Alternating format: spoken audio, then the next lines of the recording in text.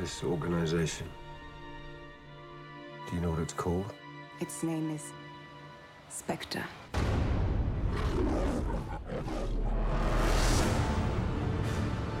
Look around you, James. Everything you believed in, a ruin.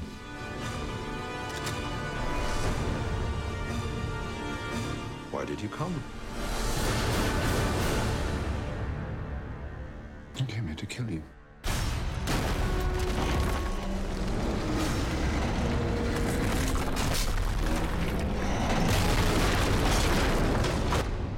And I thought you came here to die. Well, it's all a matter of perspective.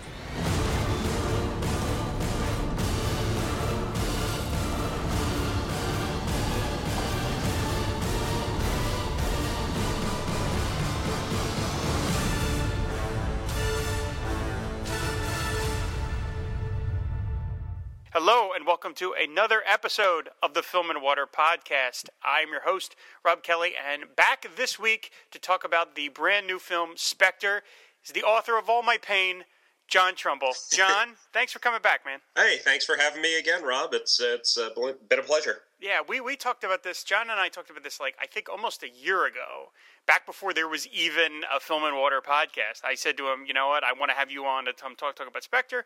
And John agreed, and so we've been just sort of, this has just been out there in the ether for all this time, and now it's here.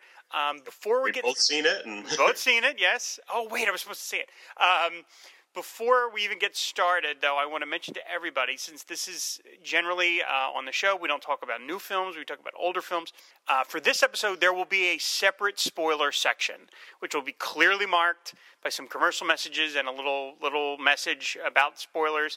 So there will be no way you will accidentally hear something you don't want to hear in case you are wanting to see the movie and you haven't seen it yet. So the first section that John and I will talk about, we will keep it as general as possible, and then there will be a separate spoiler section. So if you want to, you can listen to the first part of the show, skip the second part, just so that way everybody can enjoy it. And if you have seen it, then you can hear the whole thing. So that going in, John, what did you think of Spectre? I personally, I really liked it. I thought it was very well done.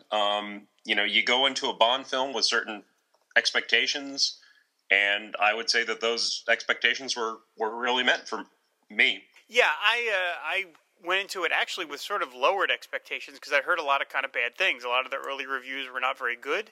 So I was kind of like, well, all right, we'll see. I mean, out of 24 James Bond movies, there were only 2 that I would say that I actively don't like to watch. Which 2 are those? 2 of the Brosnan ones. Okay. Not GoldenEye. GoldenEye I like, and I forget the name of the one with Michelle Yeoh. I like that one. Tomorrow Never Dies. Tomorrow Never Dies. Okay, so then the other, World Is Not Enough and Die Another Day. Yeah. Those are ones I actively would not want to watch. I actually still have not seen all of The World Is Not Enough. Yeah, you're really not missing anything. Yeah, it came out in 99, and my girlfriend at the time had no interest in seeing it, so I just never got around to seeing it in theaters. Right. So I never watched it all. Yeah, I mean, I said, and that's an extraordinary percentage. 22. I mean, Hulu just got all the James Bond movies, and I was putting them on last night, and I was like, oh, I wonder how many they got, and they got. I don't think it's everyone, but it's close, and I'm like, I want to watch all of these. I mean, there just isn't any one of these I don't want to see. Yeah, you posted earlier this week on your Facebook that you just watched For Your Eyes Only. Yeah, which I believe is your favorite. It is my favorite. It is my all-time favorite. I just watched it again last night. That movie just makes me happy. So anyway, I can't imagine a James Bond movie that I would ever dislike to the point where I was like, well, I never want to see that again. Now, so that said, I was pleasantly surprised with Spectre. I thought all the set pieces were very good. I thought the opening was great. The opening in that set during the Day of the Dead, it was really very visually striking. There's a great long tracking shot of James Bond walking the edge of a building. Yeah, that was terrific. Impressive. Yeah. Actually, I think most of the beginning of that was one long tracking shot. Yeah, I think so. I didn't see any. I don't know if they had any cuts until Bond gets to where he's going when he's walking along the edge of the building. Yeah, I thought that was a great. I mean, the Bond movies always have to have a great opening. I mean, that's the standard now. And I thought this was really good. I love the helicopter fight. The ideas of like helicopters are just so inherently scary to me because it's like a plane. It's got all the danger of a plane plus giant metal blades, rotating blades. Yes. It's just like that much more frightening to me. So I thought the opening was terrific. I had heard the Sam Smith song earlier. I didn't. I made a point of not even listening to that. What did you think of it? That was like the one aspect I'd say I wasn't very impressed by. I thought it was just kind of Right. It's no Skyfall. It wasn't like actively awful like Madonna's theme song for Die Another Day, but where I was like gritted teeth by the end of it. But I thought it was just I right now I couldn't even hum it for you, I don't think. No, it's a very slow ballad, but I will say that I actually liked it more in the context. I had heard it by itself, and I was kind of like, it's kind of just turgid, but I actually liked it a lot more watching it over the credits. I thought, the credits are your typical James Bond credits. I mean, although it's the only one I could think of featuring a shirtless James Bond. I don't think I've ever seen any credits that feature Bond without his clothes on, but they really love ogling Daniel Craig in these movies. It's kind of unusual to even put him in the opening sequence, but that seems to be getting more common in like the Craig era, I would say. Yeah. Hey, if I was built like Daniel Craig, and who's to say I'm not, I would, I'd show it off too, man. I mean, that guy is built like a brick poop house as it is. Yeah. So I thought the opening was really good. I was, of course, happy to see Ralph Fiennes as M back in the old wood-paneled office and everything else. Yeah. I did feel the opening where he's like, all right, Bond, you're on suspension. I was like, this again? Like how many times can Bond be on suspension? There was one aspect, I don't think it's like too huge of a spoiler to mention this, but for most of the movie, it's like Bond on another personal vendetta where he's like breaking orders for most of the movie. And I remember thinking at one point, I kind of miss the days when like Bond was on an official mission. I think I think that's partly maybe because movies tend to romanticize the rogue hero so much. Yep. And we always want the lead guy to be breaking the rules. Yeah, I would like to see somebody actually hand him a file. Here, go do this. Yeah. Just because we don't see that as much these days. Yeah. But like I said, I thought like the movie worked very well. I thought it had a good plot. It had good set pieces. I liked the actors in it. I'd say my favorite sequence had to be the big car chase sequence in Rome, which I thought was cool. Which we can maybe talk about this a little more in the spoiler section. But it did some neat things to kind of break the formula a bit, like subvert your expectations, which I thought was cool. Yeah, it even had some like a comedic touch. The thing where he's pushing the other car, the guy that won't get out of his way. Yeah, and he pushes that guy. That seemed like it was right out of the older movies, because it even cuts away to that guy. Yeah, it's really nice to see like the Craig era embracing the humor a little more, because that's a big part of the Bond formula too. Yeah. Well, that's something worth. Actually, it's a good point to mention it now. Is that I do find that these Craig films in general are really serious. Like they're very, very. And if you watch a lot of the other Bond movies, they're very comical. I mean, they really are heavily. Sometimes, in the case of what's his name, Sheriff Culpepper, a little too comical. Yeah. But these films are really, really serious, and I wish that they would feel more comfortable in lightening up a little. Now, I agree with you said. I think this one was lighter than Skyfall, but I do wish that they just wouldn't necessarily take it all so serious, because these Bond movies are inherently ridiculous in terms of what goes on in them. And so it's like if you take it all so bloody seriously, it makes the whole thing seem a little more than a little ridiculous. But yeah, there were some touches here and there. My favorite laugh in the movie. And this is not a spoiler. This is just a moment. But it was to me the biggest laugh in any of the Craig movies to this point is when he's in that medical facility and he goes up in the mountains and he talks to Dr. Swan, and then he starts chasing after her, and those two goons go after him, and he knocks the one guy out, and then he says to the second guy, "Stay," and the guy just freezes. Like, I laughed so hard at that, because it's like, yes, that guy's like, look, you're just going to get your ass kicked, so let's just save time. I thought that was a great joke. Yeah, I think, like, going into the humor thing, I think, like, part of the problem that the modern day Bond movies have is that like they were spoofed so brilliantly in the Austin Powers movies, and the Bond movies they've always ranged kind of from anywhere from tongue in cheek to like outright camp for a few movies, and I think they're scared of going too far in that direction because they're going to look like a parody of themselves, you know? Yeah. And also like the Bourne movies were a big hit, and those were like a little more hardcore, a little more intense, and so the Bond movies went in that direction. But like for the whole history of the franchise, for like the 50 years that it's been around, it's always ping-ponged back and forth between the lighter and the more serious, hard-edged side. Yeah.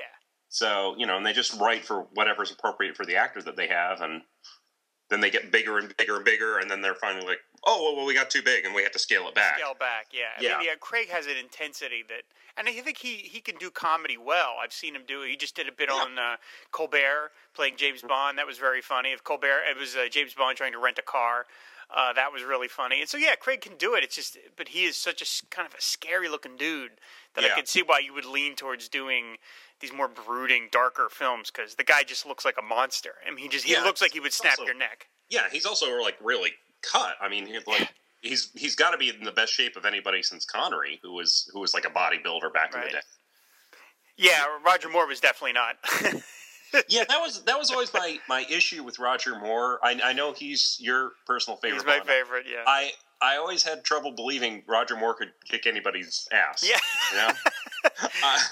That's true. No, I completely agree with that. Every other aspect of it was like, but like if I was getting into a fight with Roger Moore, I don't think I'd be too scared. You know. We'll have to see about that, John. Maybe I don't know. Yeah. I mean, doing it in service to Mr. Moore. In terms of the other members of the cast here, we've got Leah Seydoux, or Seydoux, I don't know how you exactly pronounce that, as Dr. Swan, and you had Monica Bellucci, and then, of course, Ray said, as the aforementioned Ray Fiennes and Dave Bautista, as and, of course, Christoph Waltz playing the bad guy, as everybody knows. And the new Q and Moneypenny coming back from the last film. Yes, I was very happy to have Q and Moneypenny back. I thought that was really... it is a hallmark of the times in that the Moneypenny Bond relationship for the first 20 movies was unrequited, and now these two are casually sex partners. I mean, I guess so. I thought Skyfall played it kind of oblique. Like you could say, like, well, did they sleep together? Did they not sleep together? And it seemed like they were trying to have it both ways, Well, I mean, in this one, she comes over, and then the next they have that conversation, and then the next time you see him, he's in a robe. And I always just assumed, okay, that was their comment on, all right, they have a very casual kind of, because then he kind of gets a little jealous when he calls her from Rome, and you hear there's a guy in her bed, and he's like, who's that?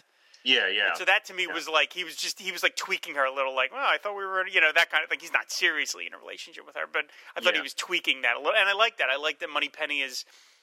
I love that they brought Moneypenny back. I love that Q was in it as well. I think Ben Whishaw as Q is great. I really loved him, and I love that he had more to do in this movie. Yes, I enjoyed him. I thought like the last few films with Judi Dench, honestly, they gave us like a little too much M. Like in Quantum of Solace in particular, it's like Bond's on the phone with her literally like every 10 minutes. Right. And I understand why they did that. It was because like Judi Dench is so great at what she does, and they wanted to give her as much to do as possible. But it seemed to have Bond on a leash for most of the movie, which it's not as suspenseful or as exciting when he's like literally calling headquarters, or headquarters is calling him all the time. He's got to call mom every 10 minutes. Yeah, exactly. So and he like literally called her mom for his movies. So I wasn't. Although I loved what Judi Dench did in the role, I wasn't really sorry to see her go, and it's good to freshen these things up every once in a while. Yeah. So, Absolutely. Ray Fiennes is doing a great job, and I thought it was just the right amount of M, good amount of Q, good amount of Moneypenny. They balanced it out really well. Yeah, I agree with that. And you did you catch that reference to Felix Leiter? Yes, there was a. I thought that was great. Going in, I didn't even know if Jeffrey Wright was in this movie, and it's always fun to see Felix. especially like when they're actually repeating the actor in the role. Mm-hmm. Because like, back in the Connery and Moore days, they hardly ever... Every single time it was somebody different. Yeah. So you never got an impression of Felix Leiter as a character the same way you did like Q or M, because those guys became so distinct from Bernard Lee and Desmond Llewellyn and Lois Maxwell's Moneypenny. And because they had to recast Leiter every time, you never really got that. It was always just like, oh yeah, this is some guy that they say Bond's best friends with. Yeah, I thought Jeffrey Wright was terrific as Felix. Yeah. I mean, I think he's always... I can't think of when I haven't thought he was terrific in a movie. Yeah. But when they had that reference, I just thought, oh, that's great. Okay, he's not going to be in this, but he's out there. He's still out there, and they can call him back if they want to. And I hope they do. I would love it if they do another Craig film, which we'll get into that shortly. Mm-hmm. I hope they bring him back for maybe a last hurrah in the Craig era or something. That would be really nice. It was, and something else they've done over the last few films is they've even given Bill Tanner, who's mostly like a character from the novels, they've given him more to do. That's true. Yeah, he's basically like M's assistant or right hand man. He's like a higher up in MI6. And he's also friends with Bond. Yeah. And he's also somebody the movies haven't used a great deal, and they've used like a number of different actors. So again, you don't have like a real strong impression of the character.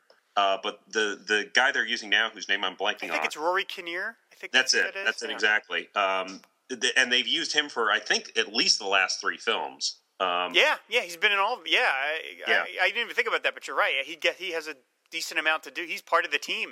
Yeah, in this movie, yeah. He's neat to see, and yeah. In terms of the cast, though, I definitely wanted to mention Lea Seydoux again because I thought she was. I'm really not terribly familiar with her. She's been in a lot of movies. She was in *Inglourious Bastards*. I don't even remember her in that movie, but she broke big though in *Blue Is the Warmest Color*, which I have not seen. But I thought she was tremendous in this movie, and I think she has. I mean, aside from the fact that objectively she's a beautiful woman. I mean, she's just a beautiful woman. I thought she was magnetic in this movie, and every time she was in it, I was happy to have her there. And I thought she had a great chemistry with Craig, and I thought, I feel like that's a movie star. Like to me, she has a movie star presence, and I liked her character quite a bit. And I said I thought she was a great addition to, the last Bond girl in Skyfall was really not much of a presence. Mm-hmm. That was clearly on purpose. They wanted to focus more on, as you talk about, M. But here they give Dr. Swan quite a lot to do, and I thought she was terrific. Yeah, I mean, she doesn't pop up until like a ways into the film, but she does have a lot of like fairly meaty stuff to do. I liked her in the part 2. It sounds like you liked her more than I did. I thought she acted her part really well. I didn't think her chemistry with Craig was as good as like say what we saw with Eva Green in Casino Royale. Mm-hmm. I thought like those two together were just amazing. So I didn't buy Bond's relationship with Swan as much as I did with Vesper Lynd. Mm-hmm. But I thought she was good, and something I thought was interesting. This is like a kind of minor point, but like Lea Seydoux, she's got like a gap between her front teeth. Yes, and it's very striking. You can't help but notice it during the movie. And I thought, it's really unusual that they cast somebody with like that distinctive of a feature as like a Bond girl, like because how do I she was not like as like much of a classic beauty as like what you usually expect of a Bond girl, and I thought that was an interesting way to go with her, and it gave her a bit more vulnerability. Interesting, which I think worked for her character. Yeah, I just thought I don't know if that was intentional or just coincidental, but yeah, I thought during the course of the movie. Yeah, I really excited. I agree. I thought the Craig and Eva Green were terrific together, but there was just something, I don't know. Just as soon as she was on the screen, I thought, but she's just, to me, your eye goes to her, and again, not just because she's very pretty. Mm-hmm. It's just she had something to me of like a real oomph, and I say she's breaking huge now. She's in a bunch of big movies that are all coming out. So I mean, clearly, I didn't know that, but yeah, she's certainly very striking. I mean, there's a scene where she's on a train and she walks in this evening gown, and it's just like, yeah, and they give her a lot to do. I mean, she's not just a wallflower. I mean, she gets to kick a little ass here and there. Yeah. I mean, they've gotten pretty good over the last, 20 years or so about giving the Bond girls a lot to do. Sure, and, yeah. like actual parts and actual arcs. That's I would say is common more often than not now. Yeah, that's true. That is true. So yeah, I mean, overall, like I said, I really enjoyed it. I thought the story held up quite well. Again, there's some things we will mention when we get to spoilers, but I was, I was never bored. And it's a long movie. It's 2 hours and 20 minutes. I think it's the longest James Bond movie. I think. It might be, yeah. Yeah, Casino Royale was one of the longer ones. They've all been long. All the Craig ones have been, except for Quantum of Solace. All the Craig ones have been pretty long. But I was thoroughly entertained, and I liked the ending, and I just walked out saying, okay, this fits in well with the other ones, the other Craig films, the other Bond films, and I'm happy to see it, and I'd see it again. I would absolutely, if I had the time, I would absolutely see it again. I think I'll try and see it again before it leaves theaters. It would be nice to see that on the big screen again. Yeah. How do you feel like it ranks in the hierarchy of the Craig films? What would be your number one? What would be your least favorite? I think my list is probably pretty typical of everybody's. I put Casino Royale as the best, and then Skyfall, and then this one, and then Quantum of Solace. I still think Quantum of Solace is a good movie. That movie's sort of like universally despised or something. I think as it came after Casino Royale, and like everyone loves Casino Royale. I mean, I don't know anybody that doesn't like that movie. Yeah. I'm similar. I think actually, I think I like Spectre a little more than I did Skyfall. Okay. I do have like a few issues with Skyfall. I thought Skyfall was good, but I thought it was a little overpraised. Mm-hmm. And like when people were saying like, it's the best Bond ever. Yeah, I didn't buy that. I was like, did Goldfinger suddenly stop existing? Hello, Moonraker, people. I mean, for me, my top three Bonds I ping pong back and forth among Goldfinger, On Her Majesty's Secret Service, and Casino Royale. I could watch. It's a good spread there. Any of those, like pretty much any time. Mm-hmm. And so I think Casino Royale was definitely Craig's best. I'd say this one was number 2 for me now. Skyfall below that, and then Quantum of Solace, which Quantum of Solace I think overall doesn't quite work for me. Mm-hmm. There are some scenes in it that I absolutely love, but it doesn't quite add up as a story. Mm-hmm. I've seen it a few times, and I still don't think I could summarize the plot for you. Yeah, well, I hardly can do that for any of the Bond movies for the most part. I mean, the plot doesn't necessarily matter. It's more about there's a guy, he's on the moon, and he wants to create a master race, and I don't know. And then there's Blofeld with that women with the allergies. I guess so. I don't know. Yeah. I'm sorry. Go ahead. I mean, like Quantum of Solace, it had a handicap that most of the other Bonds don't. Is that they started shooting it right when the writer's strike started. Yeah. So they couldn't really rewrite the script and make it go through as many drafts as they ordinarily would. So. And I think also the way it was directed and edited, it gets very confusing, especially in the action scenes where you're like, what's going on? Yeah. So that takes that film down a few pegs for me. I look at it as more of an epilogue to Casino Royale than a movie on its own, Yeah, no, I absolutely agree with that. Yeah, I mean, I think it's a solid addition. I thought it was a really good movie. I don't think it deserves all the necessarily deserves all the criticism it's getting, but again, there is some stuff about spoilers that we will mention. So I think maybe we could wrap up here, right? Do you have anything else you want to say about Spectre before we get into spoilers? In general, no. I mean, I think we both clarified, and I think we should get into the spoiler stuff because that's where all the really fun stuff is. That's right. So, okay. Well, we were going to say both John and I recommend Spectre. Absolutely. John even maybe a little more than me, but I recommend it a lot. I would absolutely say if you like James Bond movies, go see it. It's absolutely worth seeing. It's a lot of fun. A fine installment in this never-ending series. So we'll wrap that up here. We're going to do a couple of commercial announcements, maybe just one. Then there'll be a little bumper where you can tell it's spoiler time. So if you don't want to hear any spoilers, don't listen past this point. And if you do, join us back here in a couple of minutes. Director Fury, the internet is besieged with lame, lifeless podcasts. What we need is a hard-charging, foul-mouthed band of brothers with chemistry, big brains on comics, and personality. Personality goes a long way.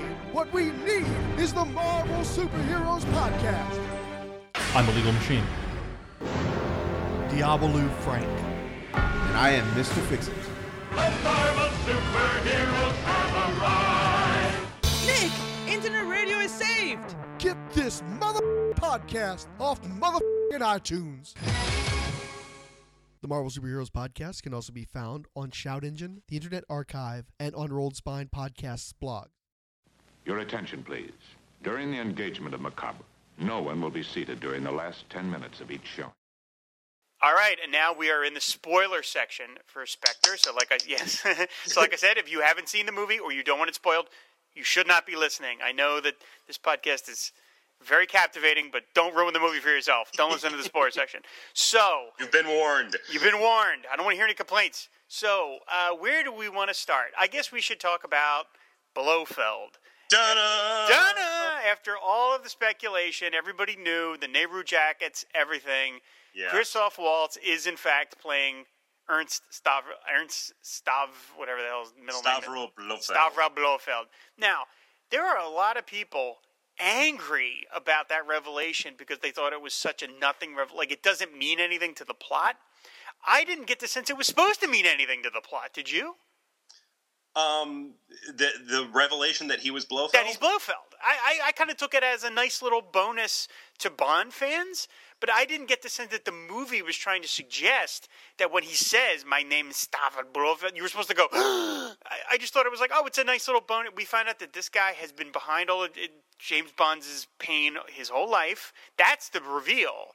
That he's the puppet master, hence the little spindly arms of Spectre. Yeah, they actually explicitly say, yeah, all the bad guys from the previous Daniel Craig movies, I was behind all of that. Behind all that, yeah. It was Silva and the Ava Green. I mean, there's a shot where you see a videotape of what's her name's Ava Green's what's her character name? Ava Green's Vesper Lynd. Vesper Lynd, thank you. You know, a tape that she was recorded. She was being questioned, and he looks at it and sees it and tosses it aside. But I didn't get, like I said, I didn't get the sense that the movie's revelation that he is Blofeld was meant to be anything other than a nice Easter egg for us devoted Bond fans. So I don't know why people were so mad that it doesn't land, because I don't think it was really meant to, other than just as like a little bonus. I think it was like something similar to what they did in the last Star Trek movie, where like the filmmakers all along they were like, oh, Benedict Cumberbatch is not playing Khan. He's not playing Khan. He's playing this character, John Harrison. And then they had this big thing where he goes, my name is Khan. And everyone was like, well, yes, we know. We figured this out months ago. Well, right. Well, see, to me, that was the difference, is that to me in that movie, that revelation was supposed to affect the story. Mm-hmm. And it doesn't, because you're like, well, what does that? What does that mean? It doesn't mean anything. But I felt that the big revelation was that Christoph Waltz's character is the guy that grew up with Bond. That's the big revelation, and then it's like a little P.S. Oh, by the way, that's not even my real name. My name is, I take my mother's name, Blofeld, and so it's like, oh, okay. And I mean, good Lord, they for these movies being so serious, they definitely go full goofy with Blofeld. I mean, God, he gets the kitty cat. He gets the messed up eye. I mean, I'm sure when he goes to prison, he'll get his head shaved. If we see Waltz again, he probably will be bald. Yeah, I mean, I really felt as though the Blofeld thing was just a nice little thing for the rest of us, not... Well, I mean, I think, they finally, after the whole Kevin McClory, Thunderball, Never Say Never Again mess, they like the Bond filmmakers, they finally get the rights back to use Spectre and Blofeld and stuff. So obviously that's what they're going to do. Yeah. I mean, they get Bond's probably biggest bad guy. Yeah. Back. Of course they're going to use him, and the movie was called Spectre, and then we see shots of Christoph Waltz in like a Nehru style jacket. Yep. So it was pretty obvious to anybody who knew Bond that's where they were going to go. Yeah. I would say probably the more unusual thing is that they did give him more of a personal connection with Bond, because like in the old continuity in the Connery days, like there wasn't really a personal connection with him, at least initially. He was just the bad guy that Bond went against, and it became personal over time. Right. Especially during On Her Majesty's Secret Service. Then it's super personal. When you kill a guy's wife on his wedding day, that's it's going to get personal. It's going to get personal, yeah. Yeah, so I can go back and forth. I don't know if I'm nuts about the idea of them having like a foster brother relationship. No, I'm not either. But I guess that was the easiest way for them to get him into the Bond movies. So, and I didn't feel like they're going to emphasize that too much going forward. So, yeah, I guess I'm okay with it. Yeah, I was fine with it. I thought it was, again, I keep repeating, I'm repeating myself. I just thought it was a nice bonus for the rest of us. It wasn't necessarily meant to be some giant turn. So, yeah. Speaking of villains, Dave Bautista as Mr. Hinks. I really like Dave Bautista. I thought he was terrific in Guardians of the Galaxy. And I thought he was kind of wasted here. I don't think they didn't really give him anything particularly interesting to do. He's just a big muscle guy. Like, yeah.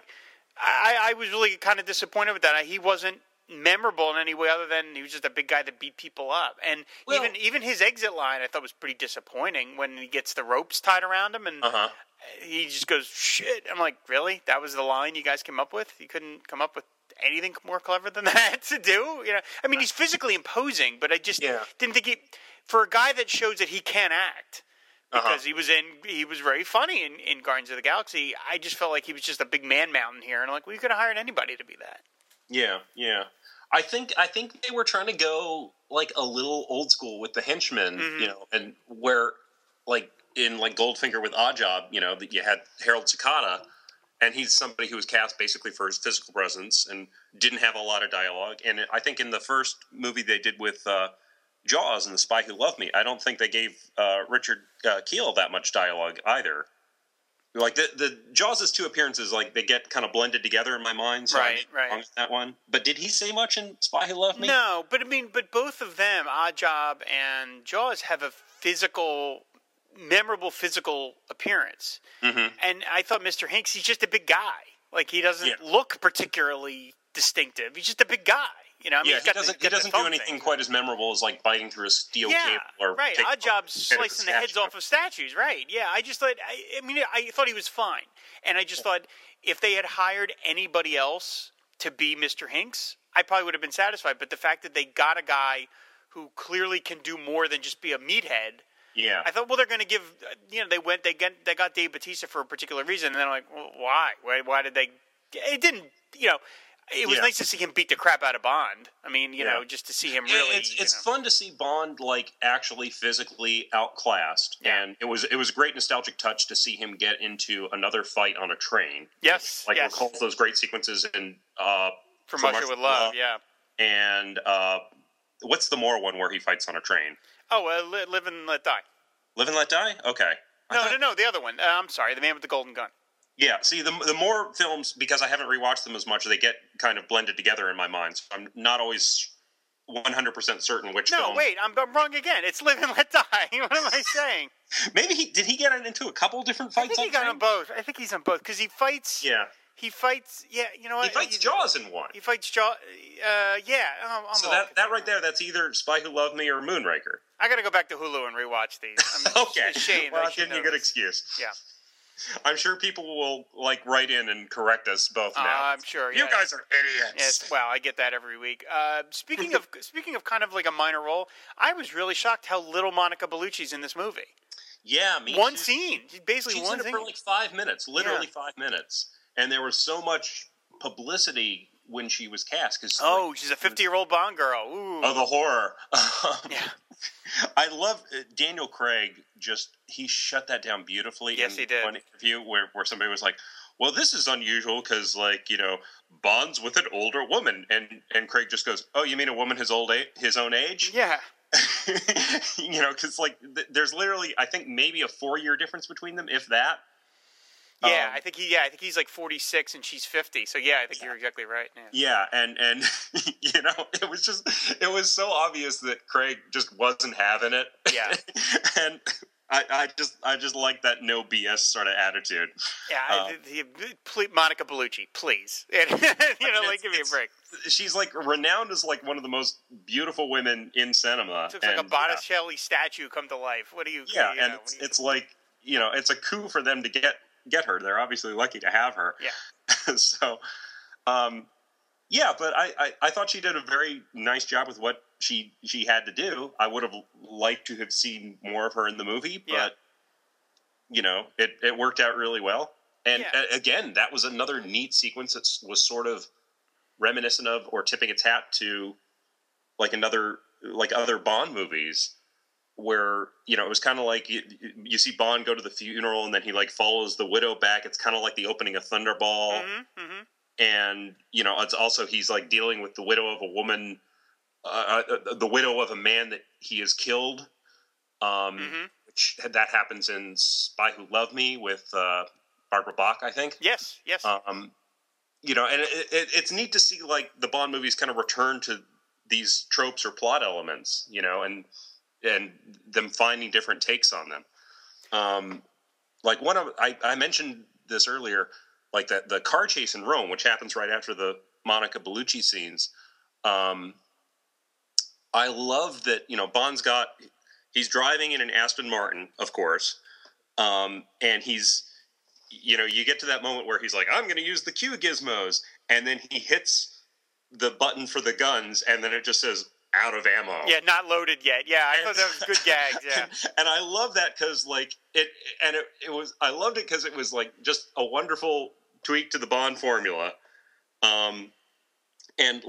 Of course he didn't have any ammo because he stole the car from Q. 009, yeah, it was supposed to be 009s, yeah. Out from under 009. and of course Bond was surprised by that because he never reads the directions. Yeah. He never pays attention in any of those briefings with Q, so of course he was surprised by that. And that for me was the biggest laugh in the movie. Yeah, that was good. That was funny stuff, and I love the shooting the flames out the back. I thought that was terrific. Yeah, and then at one point he hits another button. He's like, "Oh well, this is cool. Gizmo will save me," and then it pipes in the music that was pre-programmed for 009. Yeah, that's right. And I forget what the song was now, but it was a show tune, I think, or something. Yeah, it was. It was something like that. It was the most un-Bond music you can imagine. But that was a bunch of good gags. Yeah, absolutely. It was a bunch of good gags, and it was shot beautifully. It's a beautiful looking film. Yeah. I should mention too when we talk about Monica Bellucci, I predicted back in the On Her Majesty's Secret Service episode, because I talked about the trailer for Spectre. I predicted some plot elements to this movie, and I was entirely wrong. I'm like, cue that Billy Madison clip of you are so wrong, the rest of us are dumber for having heard your wrongness. Yes. I predicted that Monica Bellucci, we were going to find out that Lea Seydoux was Craig's daughter via Monica Bellucci, because I'm like, does that work out age-wise? No, but I did. Okay. I thought, first of all, I thought Lea Seydoux was much younger than she is. She's 30. I thought she was 20, just as an actress. Okay. And the fact that they were casting a 50-year-old Bond girl, I thought, well, why are they doing that? There's a reason for that. Right? And every scene that they showed in the trailer of Craig with Lea Seydoux, there was no romance. They showed no sex, none of them kissing. And she was mad at him, and I thought, oh, why is she mad at him? Oh, she's mad at him because he's been like an absent father. I was like, that's what it is. She did have daddy issues. She did have daddy issues. But I was so as the plot's going along, and he meets Monica Bellucci, and she clearly doesn't know who he is. Mm-hmm. I'm going, all right, clearly I got this wrong, because she he's like Bond, James Bond. But I thought, well, I could still maybe be right. And then when he and Lea Seydoux go at it, I go, oh, well, I hope I'm wrong, because this is not the movie. Yeah, I don't see the Bond movies ever going there with accidental incest. And I was happy. I was happy to be wrong, because I didn't want them to do that. I mean, to me, you don't want to introduce the son or daughter of your main hero, because then you're stuck with it. See, Superman Returns. You do not want to do that plot. So I was happy to be wrong, but I must own up to the fact that I was entirely incorrect, which makes me feel good about Star Wars: The Force Awakens, because I have some ideas of what I think is going to happen in that movie. And having seen Spectre, I now know I will be wrong about what happens in Force Awakens. So I'm perfectly fine. But I'm owning it. It is fun when you can accurately predict or guess something. I'm still very proud of you know the movie That Thing You Do, right? Sure, Tom Hanks. Yeah, that Tom Hanks directed, and it's about this band in the 60s called The Wonders, and they're literally one-hit wonders. And Tom Hanks plays the manager, Mr. White. And I love that movie. Rewatched it a lot, and I was rewatching it on DVD, and I see like one scene where you see Tom Hanks sort of give like this extra in the background, like the once-over, and I was like, oh, their manager, Mr. White, is gay, and that fits with the Beatles parallels because Brian Epstein was gay, secretly gay in the '60s, and then like a few years later, Tom Hanks comes out with a director's cut, and it's more explicit that Mr. White is gay, and I was so proud of myself. Wow, I didn't know any of that. I didn't know. There's a scene, the director's cut. It's like a longer cut, and there's a scene where Tom Hanks. It's like late at night. They're at the hotel. One of the Wonders comes back, and he's like half in the bag. Yeah, I remember that. Yeah, and Tom Hanks is like about to go out to a party, and Howie Long is sitting there in a car, like in a convertible, saying. And they're just sniping at each other like a married couple, And Tom Hanks is like, "See, okay, I'm off duty now. We can go now." Huh? And it was really cool. And I was like, I was right. I was so proud of myself. If there had been Twitter back then, I would have shown everybody. Exactly. It was like the early 2000s, so it wasn't quite time for Twitter yet. Right. Huh. Wow. Oh, yeah, no, I completely missed that. That's funny. So I'm happy to be wrong. I thought this was a much better story than what I imagined in my head. So I don't want to see James Bond having a kid. I don't want them to do that story. Yeah. I'm glad that they're done. I'm glad that they did. And it's interesting because in the novels, he does have a kid.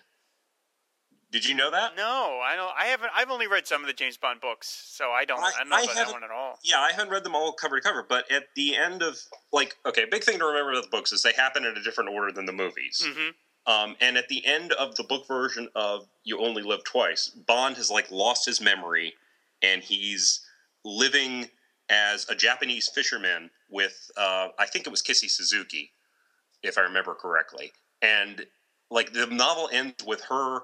She's pregnant, but she hasn't told Bond.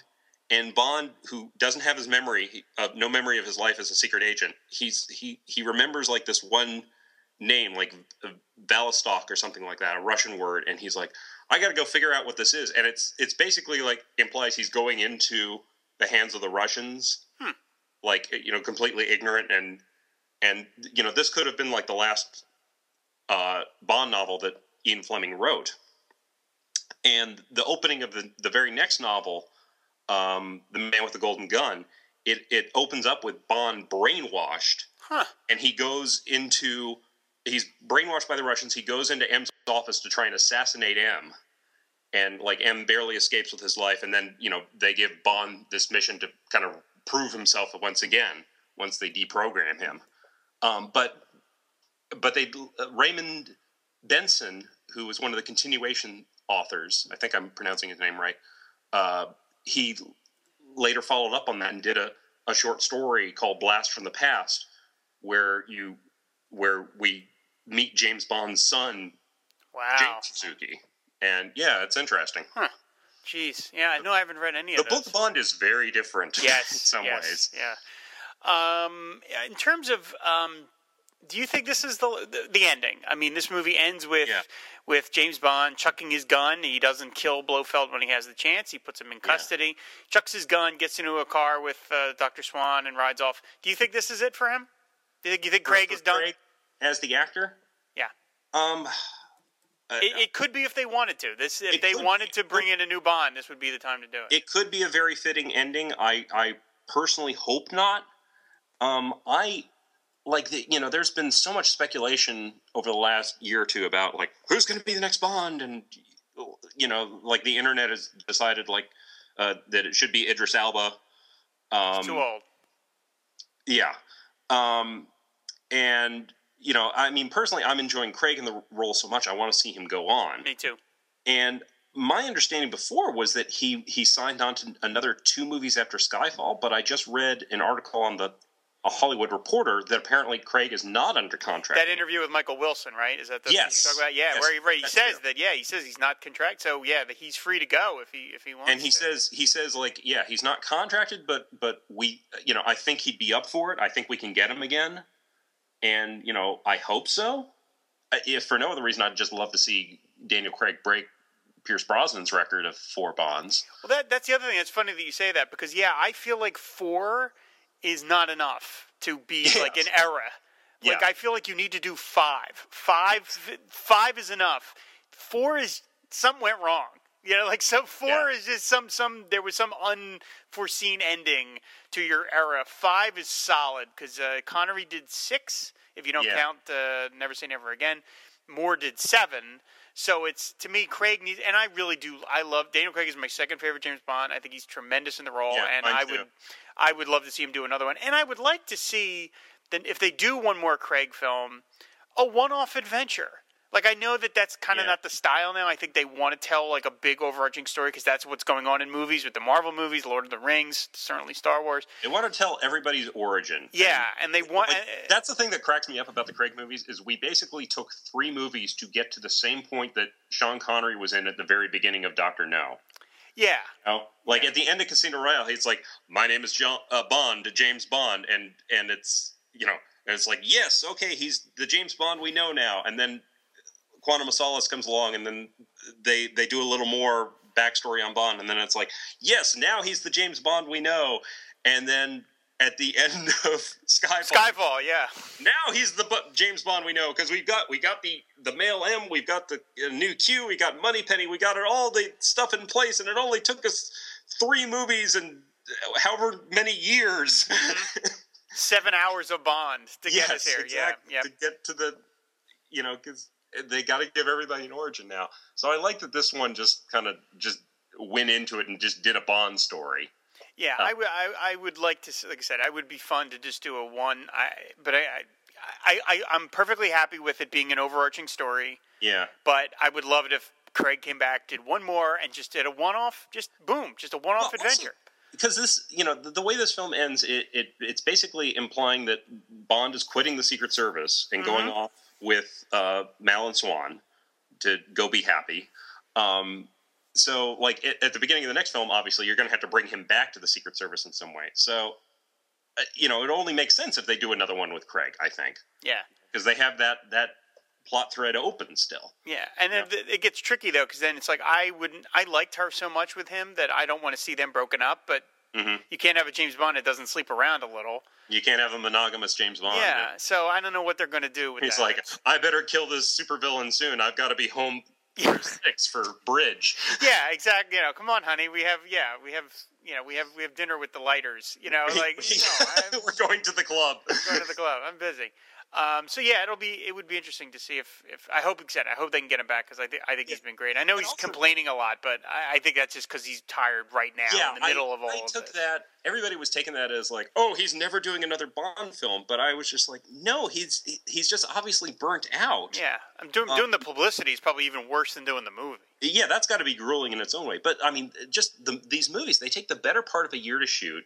Craig's in pretty much every single scene. Yeah, there's a ton of stunt work. He's in his mid-40s, you know, and that's not as easy as when you're like in your late 30s. No, it's not. You know, it makes I mean, we're both in our 40s now, and you know, you don't have the stamina that you used to, and so I just took that as he's burned out. Craig put it really well on an appearance on the Today Show. And I think he was quoting his director, Sam Mendes, who did the last 2 Bond films. And he said, like, when you're in the last few feet of a marathon, you know, if somebody asks you, do you want to run another marathon when you're, like, approaching the finish line, you're going to have a 2-word response. Yeah. And, you know, so I think that's where Craig was coming from. It was just like, I'm burned out. I need to recharge my batteries. Yeah, and I want to go do other movies. I mean, and on this Today Show interview, he was much more pleasant and sounded much more amenable to doing another Bond film. There you go. Perfect. Yeah. And, you know, especially since it's the 25th Bond film, or it will be the 25th Bond That's film. That's right, yeah. It would be nice to see him come back for that. Like, you know, Brosnan's last turned out to be the 20th.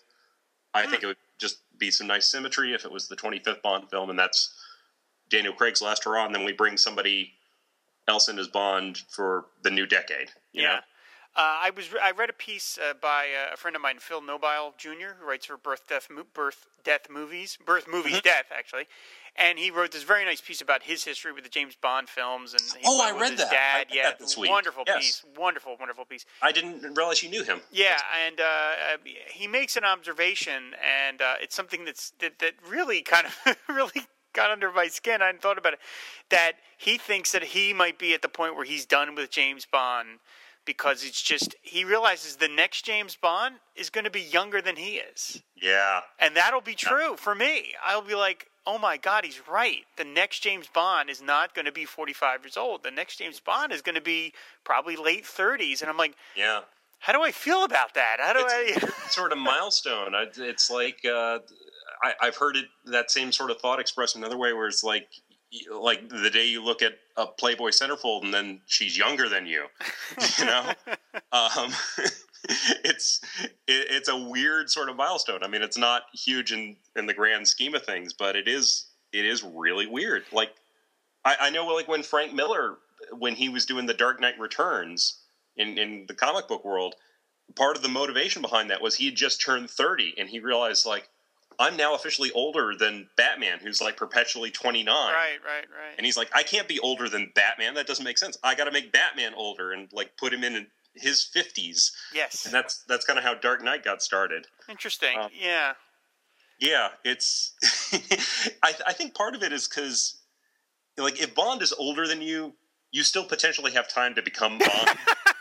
You know, because Bond is like, you know, he's every 12-year-old boy's ideal fantasy. Sure, yeah. Fantasy. You know, he gets to run around the world. He gets to travel. He gets to use all these cool gizmos. He gets to kill people with no consequences, and he gets to sleep with women literally seconds after meeting them in some cases. Who throw themselves at him. I mean, he doesn't even have to put any effort in. I mean, he's like, my name's Bond, and the woman's like, take me now. And, you know, and as you reach adulthood, you realize this may not be strictly true. I have to speak to Cubby Broccoli. My life has not turned out the way that he promised. I had distorted expectations going into adulthood. Yeah, it's interesting. I mean, I don't think I will have a problem with Bond being younger than me, simply because I have not had any problem enjoying the Bond films. Yeah. That might be a separate thing with Star Wars, but that's a separate discussion for another episode of the show. But so far, I've enjoyed all the James Bond movies, and I feel like I haven't kind of like aged out of them. There isn't a line in the sand where I go, every James Bond movie past 1989 sucks, is terrible, and the ones before it are all awesome. Well, that means that at a certain age, you just kind of got out of being into James Bond. But I haven't had that problem yet. So I think that if they cast Damian Lewis or, you know, go crazy and make it Emily Blunt or something, I don't think I'm going to have that problem, because like I said, my average of liking these movies is extremely high. What do you think of that? This might be opening a huge can of worms, but what do you think of them, like, you know, shaking up the formula a big way and, you know, doing like a black James Bond or a gay James Bond or a female James Bond? Do you think they should do that? Do you think that's a good idea? I don't think they should do it just to do it, but I think if they decide, you know what, if Craig, after the next movie, you know, they wrap it up well, you know, and Craig puts a nice exclamation mark on his era, and then he's like, you know, we're not leaving under bad circumstances. I mean, because virtually all the Bonds have left kind of under bad circumstances, sort of. Roger Connery walked away kind of disgusted. Yeah. More left because he just realized he got too old, which is not really a bad ending. It just kind of like... I think he left on civil terms. Yeah, civil terms. I think he just realized, I'm 57. I'm just too old for this. And I think he was close friends with, like, the Broccolis. Yeah. Even after he left the role. Right, Dalton, that era got cut short, and the Dalton and the Brosnan one kind of got cut short. Like, Brosnan is still sad that he didn't get to keep doing it. Yeah, it seemed like they let Brosnan go in a very abrupt rude way. You know, like, I think they fired him by telegram. Weird. Yeah, which just, it seems a shame. You know, I mean, I realize you got to make those tough decisions when you're in charge of that franchise, because you know you got to realize when the time is to freshen it up, because you don't want to do that stuff too late. But there's got to be a nicer way to go about it. You know, Brosnan rated a phone call at the very least. I would say so. You know, take him out to dinner, give him a gold watch from Q, and there you go. Exactly. Yeah. Well, you get to go to the old club with Connery and Moore and Lazenby. They're all hanging out. You're part of the group now. So anyway, if they end Craig's era well, and then they just say, okay, it's just time to freshen it up. My attitude would be you invite everybody to a reading. You don't limit it to a male white. I think he's got to be British. To me, he has to be British. But other than that, if some guy comes in and, if Emily Blunt, I wouldn't want it to be Emily Blunt because she's too famous to me. I mean, part of the reason you wanted James Bond is that they're not as famous when they get the role. But if somebody like Emily Blunt comes in and they just go, you know what, she was the best one, then do it. That would be my attitude. It would be, and then you say, well, now we have new territory to explore because we're doing something we haven't done before. We never had a female James Bond. We never had a black James Bond. But to me, it's like, who's the best one? Who comes in and blows you away and you just look and say, that could be 007, give it to them. And maybe that opens new doors for you. Maybe it doesn't. But that's my feeling would be. That would be I think I'm like maybe a little more conservative than you in that is I'm not necessarily sold on that being a good idea beyond like the shock value of it, which doesn't strike me as a good enough reason to do it. No, because that wears off very quickly. Yeah. The novelty would wear off very quickly. And also it's like, well, if you change that much about Bond, isn't it basically like a new character? Yeah. All but name? Mm-hmm. Like, I mean, they just started up a new Supergirl TV show, and the guy playing Jimmy Olsen on there is an African-American actor who I think has a modeling background, and he's this huge hunk of a guy. Yeah. I mean, his shoulders are like 2 miles wide. He's a big dude, yeah. He's a big dude, and even when he's into like a suit and tie, you can just tell he's like very muscular. And I have trouble getting into him in the role, not so much because of the race thing, but because he's this hunky guy, right? And it's like no version of Jimmy Olsen I've ever seen ever, so I can't really process. And they're even calling him James Olsen, right? So there's a real disconnect there for me, and it's like, well, if he's different in everything but name, why not just do a new character? Yeah, no, I see that. Yeah. So that's kind of where I come from. Like the when they want to recast characters, and have them be a different race, and I think it's usually very commendable, and it comes from a good place because you want it to reflect a more diverse world than when a lot of these characters were created.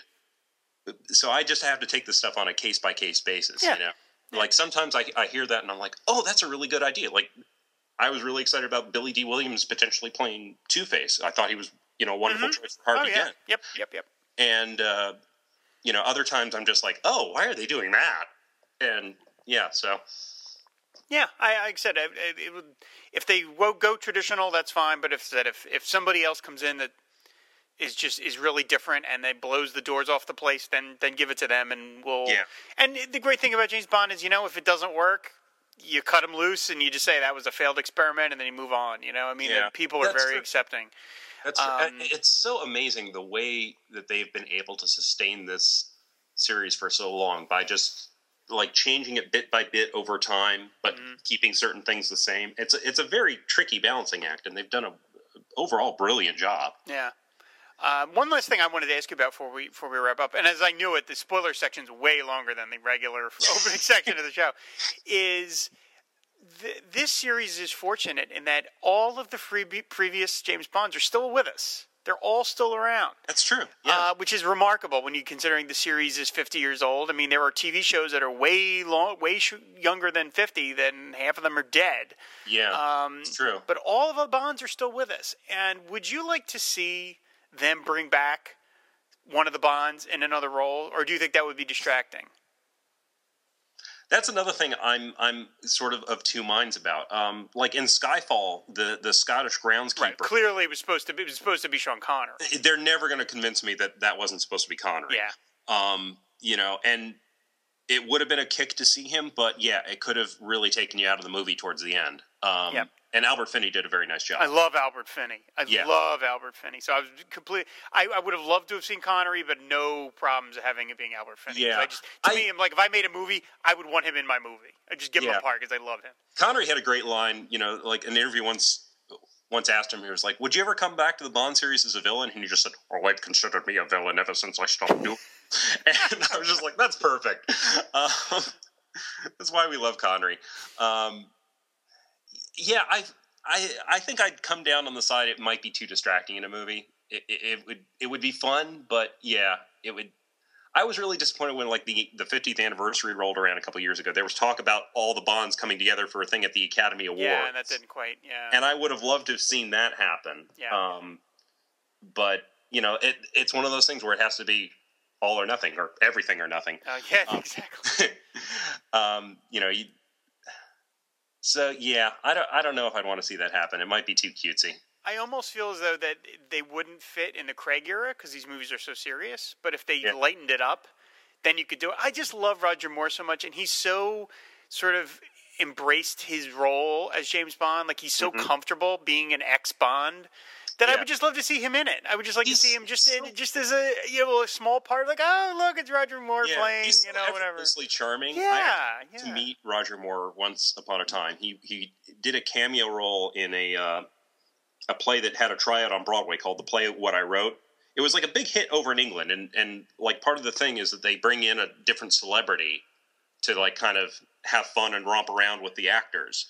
And they did a tryout in New York, and it was Roger Moore. Wow. Yes, and my friend and I, we waited at the stage door, and Roger Moore signed our playbills. Oh, that's fantastic! And we were like, "Oh, how long are you with the show?" And he's like, "Well, I'm not supposed to say, but I'll be in it until blah blah blah." And it was just like, I'm in a James Bond. That's fantastic. And he's not even my favorite Bond, but it's still just such a thrill. Yeah. And I also met Lazenby at a couple conventions. Oh man, jeez. Oh, awesome. I know we're running long, but do you want me to tell the Lazenby story? Go ahead, tell the Lazenby story. So the first time I met Lazenby, it was at a convention here in New Jersey, and he was signing stuff. And as I said before, On Her Majesty's Secret Service is one of my favorite Bond films, if not my favorite. And I wanted to have him sign it. And I talked to him. And I was like, oh, well, it's such a great film and you're so good in it. And he just said, like, well, I tried my best. And, there was a certain poignancy to it. Mm-hmm. You could tell that it was still kind of a major regret in his life because he was... Sure. He got a big head and he was like, I'm not going to do this Bond stuff anymore. I'm a big star now. And, but I think he was charging something like $35 for his autograph. Okay. Which is A, more than I paid for the DVD, and B, more money than I had on me at the time. Mm. So I was like, oh, I don't have that much money on me right now. I'm going to go borrow it from my friend over there. And then I walked off and I never came back to his table. Oh. And I feel horrible about that. But I did put it right a few years later. A few years later, he was at the same con again, and this time I did have enough money, and I went and got him to sign my copy of On Her Majesty's Secret Service. Oh, fantastic. So we're all good. I screwed him over once, but I made it right later on. Good. Yeah, I would pay whatever I had to get an autograph from him. He seems like such a fun guy. Yeah, he's aged like very gracefully, Yes, very Silver Fox. That's the exact phrase I was thinking of. Yeah, yes. Yeah. So I would love to see any of them.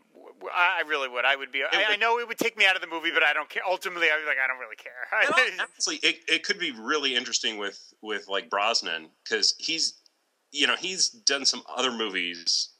Like he's touched on espionage stuff in some of the movies. The Taylor of Panama, and stuff like that. Yeah, and he's always got a harder edge to him than he ever did as Bond. Yeah. And it would be really interesting with like the subtext if he's like coming back against Craig and he's like, "Well, listen here, you young upstart." Mm-hmm.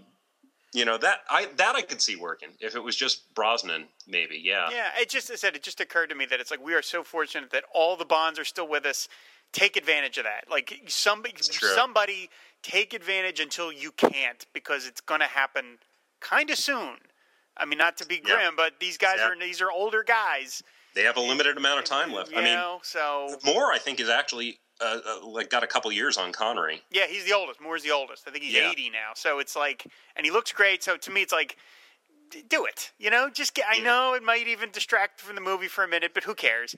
get him to do it, just to have. I think it would be super fun. So, well, anyway, I guess that is going to do it for Spectre. Both Jen and I, we love James Bond movies, as you can tell, because this was nearly as long as the movie. Yeah, we are now. This is the longest episode of the Film Water podcast. So, we love them. We really like Spectre.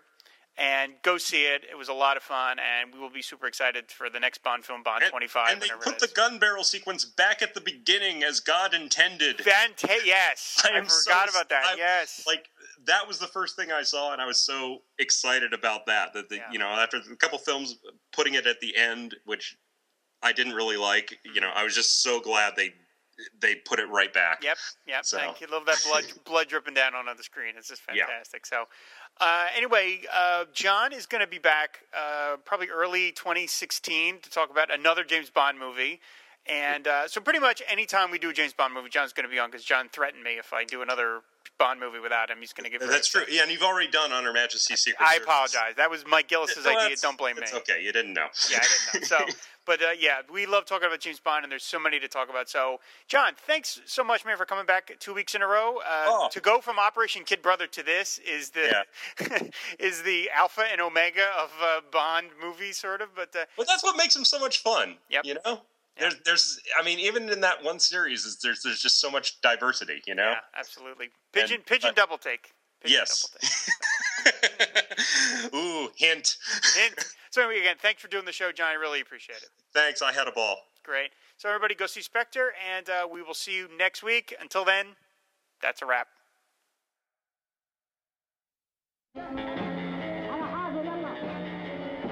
This is the raincoat they styled for Bond. Styled for Bond by Burton.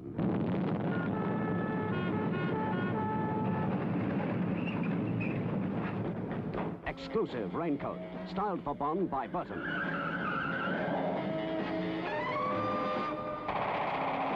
The James Bond 007 raincoat. Only at Burton.